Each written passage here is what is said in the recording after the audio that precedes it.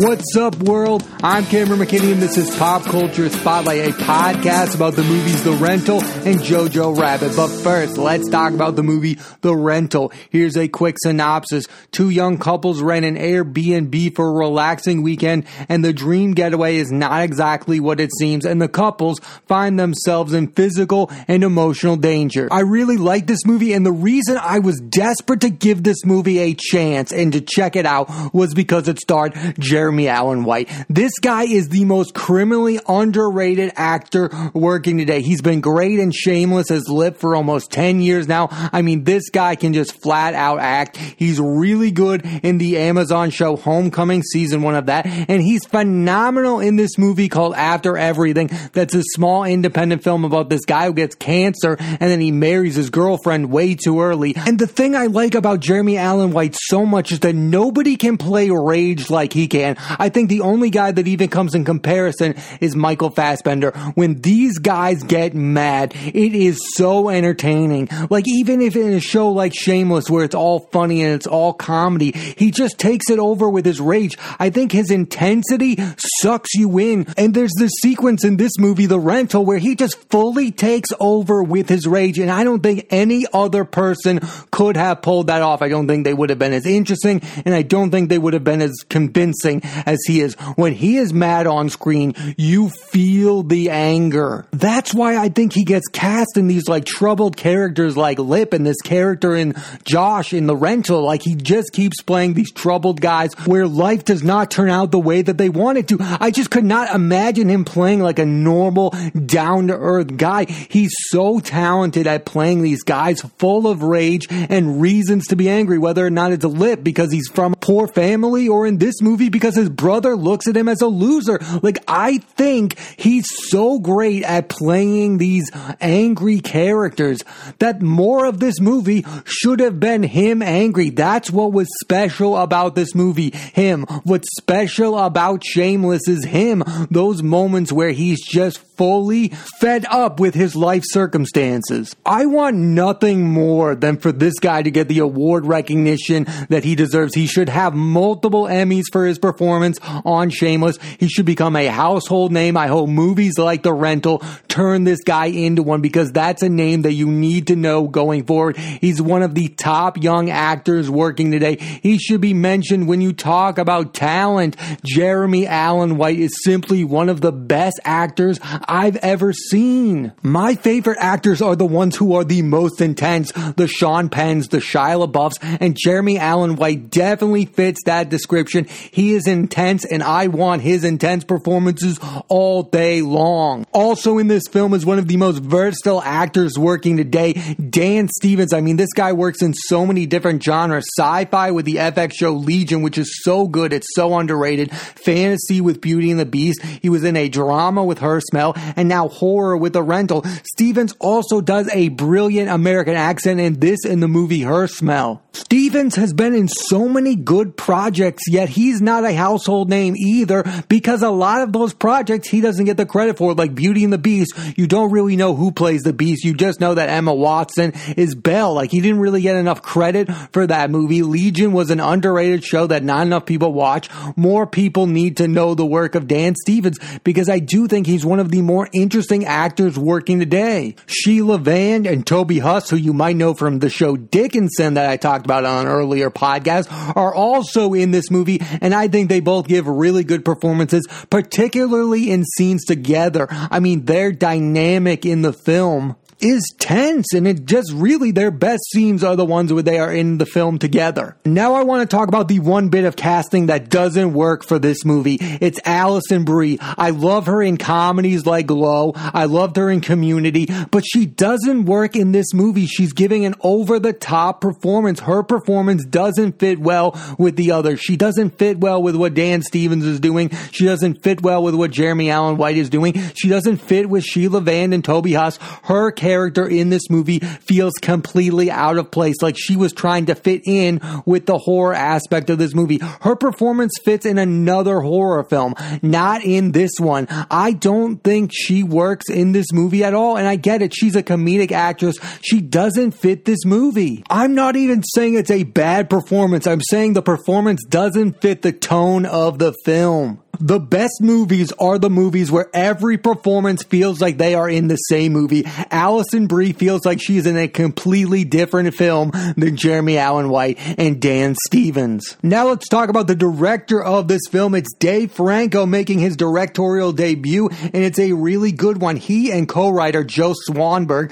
director of hit indie movies like Drinking Buddies, Digging for Fire, and the Netflix TV series Easy, made a movie about relationships that's hiding itself as a horror film, and that's what my favorite horror films do. It's not about the monsters or the killers. They have something to say about real life, these relationships, these human beings. This movie is about the characters, not really about the scary plot that just so happens to be in the background to get your attention. Also, the relationship between the two brothers played by Jeremy Allen White and Dan Stevens is one of the most truthful depictions of sibling rivalries I've ever seen. They never speak on their issues, but it's obvious to everyone that they are there. The ending of this movie is okay. I didn't hate it, but it's far from perfect. It leaves you with far more questions than answers. I also found it interesting that Dave Franco wrote and directed a horror film with so many unlikable characters at times. Like, there are times in this movie where you're not rooting for any of them, which I think could turn some people off. Like, I enjoyed the movie. I enjoyed the character growth of Jeremy Allen White's character and Dan Stevens, but I didn't openly root for either of them. I think there's this debate within movies whether or not any of the characters need to be likable. No, they don't, and somebody like me who really likes movies is going to give this movie a chance, but there are some people who are going to turn this movie off halfway through it and go, why do I want to spend that much time with these characters? Now, this movie is only 90 minutes or so most people will probably give it a chance, but I think if this movie were like 2 hours, I don't think this movie would have worked at all, because I would have been turned off by the actions of these characters. There was also the suspenseful aspect of, like, when is this movie really going to turn into a horror movie that actually worked for it? But overall, I think not having that many likable characters in the film can be trouble at times. It's not for Dave Franco, because I think he made a real quality movie with really good characters that are interesting, and there was this sibling dynamic that I found interesting, but I do think that there is this issue where, like, not enough people who make movies with characters that you root for. Like, that's how you get people invested in their movies, because you want to spend time with the characters. There's a point in this movie where Dan Stevens and the Alison Brie relationship was getting on my nerves. Overall, The Rental is not a perfect film, but a pretty good debut by Dave Franco. I definitely want to check out more films directed by Dave Franco. I read that during quarantine, him and Alison Brie wrote a romantic comedy. That would probably fit Alison Brie way better than a horror film, so I'm really excited for that. I want to see more films directed by Dave Franco and hopefully co-written by Joe Swanberg. Joe Swanberg is such a good independent filmmaker. I hope he becomes more mainstream. I definitely recommend you check out The Rental. Now let's switch gears and talk about the movie Jojo Rabbit. Here's a quick synopsis. During World War II, a German boy named Jojo finds out his mother is hiding a young Jewish girl named Elsa in their house, and despite early resistance, he begins to befriend her. Jojo Rabbit was probably the most polarizing Oscar-nominated film of 2019. Some people love the movie, some people love the humor, some people love the emotion. I really enjoyed this movie, and I'm going to tell you why. And first off, I got to start out with this. It was a phenomenal 2019 for one of the best actresses around, Scarlett Johansson. She got 2 Oscar nominations for Marriage Story and Jojo Rabbit. She became the first actor with 2 acting nominations since Jamie Foxx in 2004. And oh, by the way, she was in the highest grossing film ever Avengers Endgame. What a successful year for Scarlett Johansson. She should have took home the Oscar for Marriage Story. That performance in Marriage Story is unbelievable, and equally, she gave a really phenomenal performance in Jojo Rabbit as his mother. It's just a character you really enjoy being around. It's such a fun performance. I mean, think about that year for Johansson. She got to be in mainstream movies that got awards consideration and got to be in a huge blockbuster. So she was able to keep her credibility as a real great movie star while also being in really good movies. That's the type of year most actors should look for, and she got to work with tremendous directors like Taika Waititi, Noah Baumbach, and the Russo brothers. That is a phenomenal year. I gotta say though, the two performances in this movie that made Jojo Rabbit famous are of that of Roman Griffin Davis and Thomasin McKenzie. In particular, Thomasin McKenzie steals this movie. She gives the best performance of this film. I don't understand how Thomasin McKenzie did not get nominated for an Oscar for this performance. The moment she enters the screen, I'm like, who is that person? I want to spend 4 hours with that person. It was such a likable character. It was such a character you rooted for, the character of Elsa. It was a tremendous performance, and she should have got a supporting actress nomination for it. I mean, without this performance, I don't even think I would have liked this movie, but every time she was on screen, I was like, this movie is amazing. And Roman Griffin Davis is also spectacular as the lead of Jojo. He got a Golden Globe nomination. I mean, this is one of the best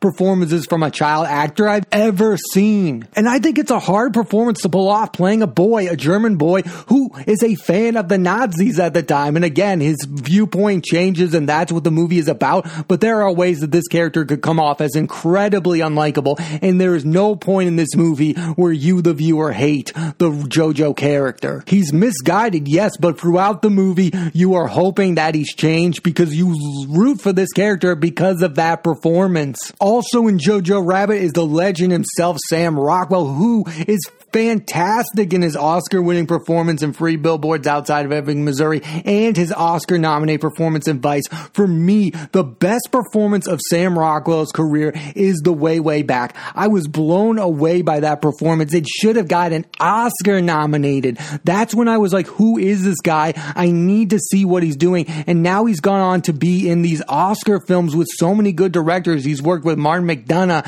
He's worked with Adam McKay, Clint Eastwood, and Taika Waititi. Let's talk about the director of Jojo Rabbit, Taika Waititi. He has a distinct style and sense of humor. With Thor Ragnarok, he directed an episode of The Mandalorian, and of course he directed Jojo Rabbit. They all feel connected. They all have similar tones, even though they are vastly different. He's like a mainstream Wes Anderson. He's putting his personal stamp on giant franchises like Star Wars and Marvel, and making weird, quirky films like Jojo Rabbit. There is no director like him. Again, he's like if Wes Anderson were mainstream. Like, we all agree that Wes Anderson is an auteur, but he's an indie filmmaker auteur. Taika Waititi is becoming an auteur who works in these big studio films. The guy is directing a Star Wars film. He directed one of the best Marvel films. There is no one like Taika Waititi, and even though he's making these mainstream movies, they all feel like a Taika Waititi movie. They all feel like they're made by that director.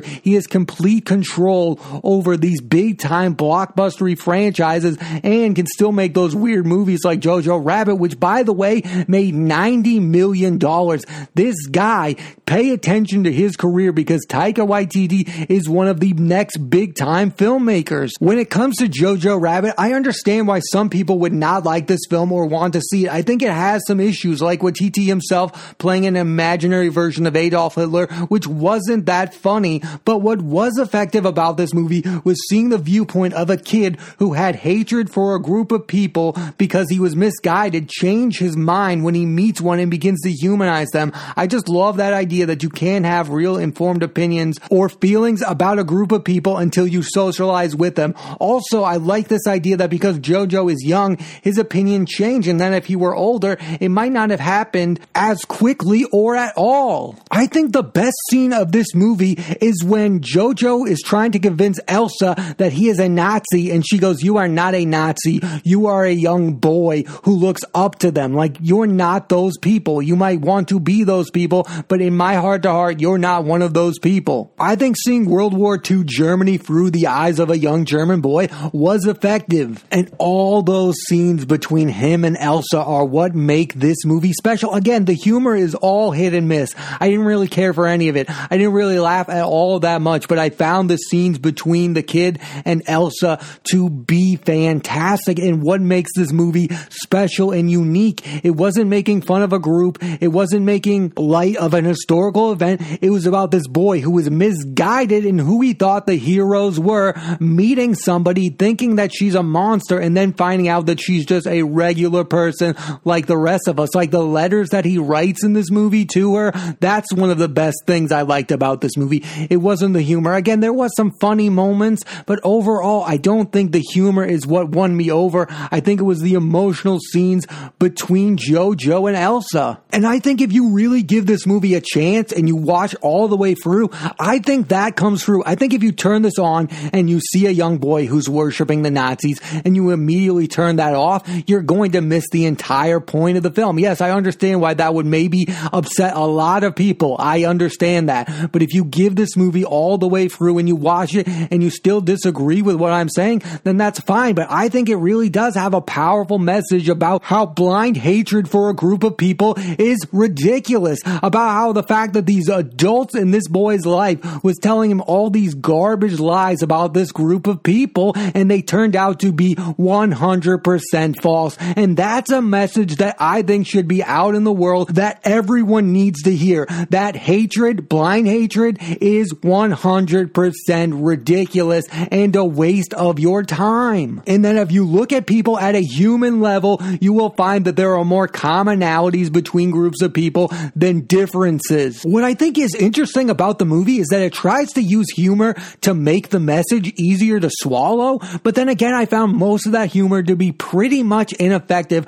I mean, there were some times where I saw Taika Waititi play the imaginary Adolf Hitler, and I laughed, but I think he was in too much of the movie. What was effective about the movie was the actual real touching moments between Thomasin McKenzie and Roman Griffin Davis, and I wanted more of that and less of the funny imaginary Adolf Hitler that some people probably find offensive. I thought that was in too much of this movie. I don't think I needed this movie to be a film that's easy pill to swallow. I think the tone of it is pretty effective and the humor not so much. Like, the funniest performance in the movie comes from Scarlett Johansson. I mean, that dancing scene and the scene where she pretends to be his father, that's what's funny. The imaginary fake Adolf Hitler thing was kind of not funny from the get-go and was in the movie too much. I could have used more of the humor from Scarlett Johansson and less of it from Taika Waititi's imaginary Adolf. And yeah, there were some really funny moments between Roman Griffin Davis's character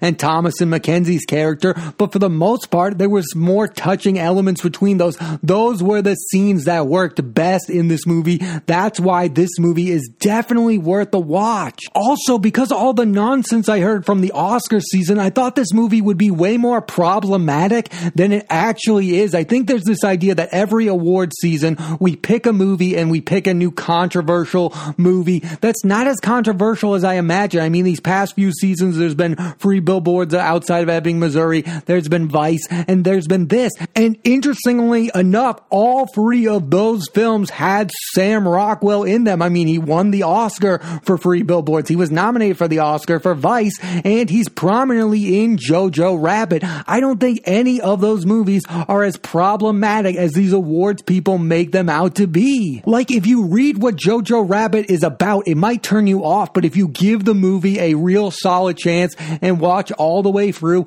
I think most people would enjoy this movie, and I think that came across. I mean, it did make $90 million. Roman Griffin Davis did get nominated for a Golden Globe. Scarlett Johansson did get nominated for an Oscar. I think for the most part, this was an enjoyable movie that had some iffy elements to it, but for the most part, it was a movie worth watching. Overall, Jojo Rabbit has a lot going for it. I mean, it has a great performance from a child actor in Roman Griffin Davis. Thomasin McKenzie completely and utterly steals the movie. Great movie stars in supporting roles with Scarlett Johansson and Sam Rockwell, and one of the best directors working today, who again is becoming mainstream, Taika Waititi. Watch this guy's movies, and Jojo Rabbit is an anti-hate movie that is a lot of fun for the most part. And I think it's valuable to watch this dynamic between the Jojo character and Elsa on screen. I thought that was powerful and what worked best on screen. Jojo Rabbit is far from a perfect movie, but it was a lot better than I expected it to be, and I think it was a lot better than it had any right to be. I definitely recommend you check out Jojo Rabbit. Thanks for listening to this edition of Pop Culture Spotlight. I'm Cameron McKinney. There'll be a new episode of the podcast every Thursday on Apple Podcasts and iTunes, and this week I put the spotlight on the movies The Rental and Jojo Rabbit. Next week I'm putting the spotlight on actor Lucas Hedges and the movie An American Pickle starring Seth Rogen. So tune into that and please rate, review, and subscribe.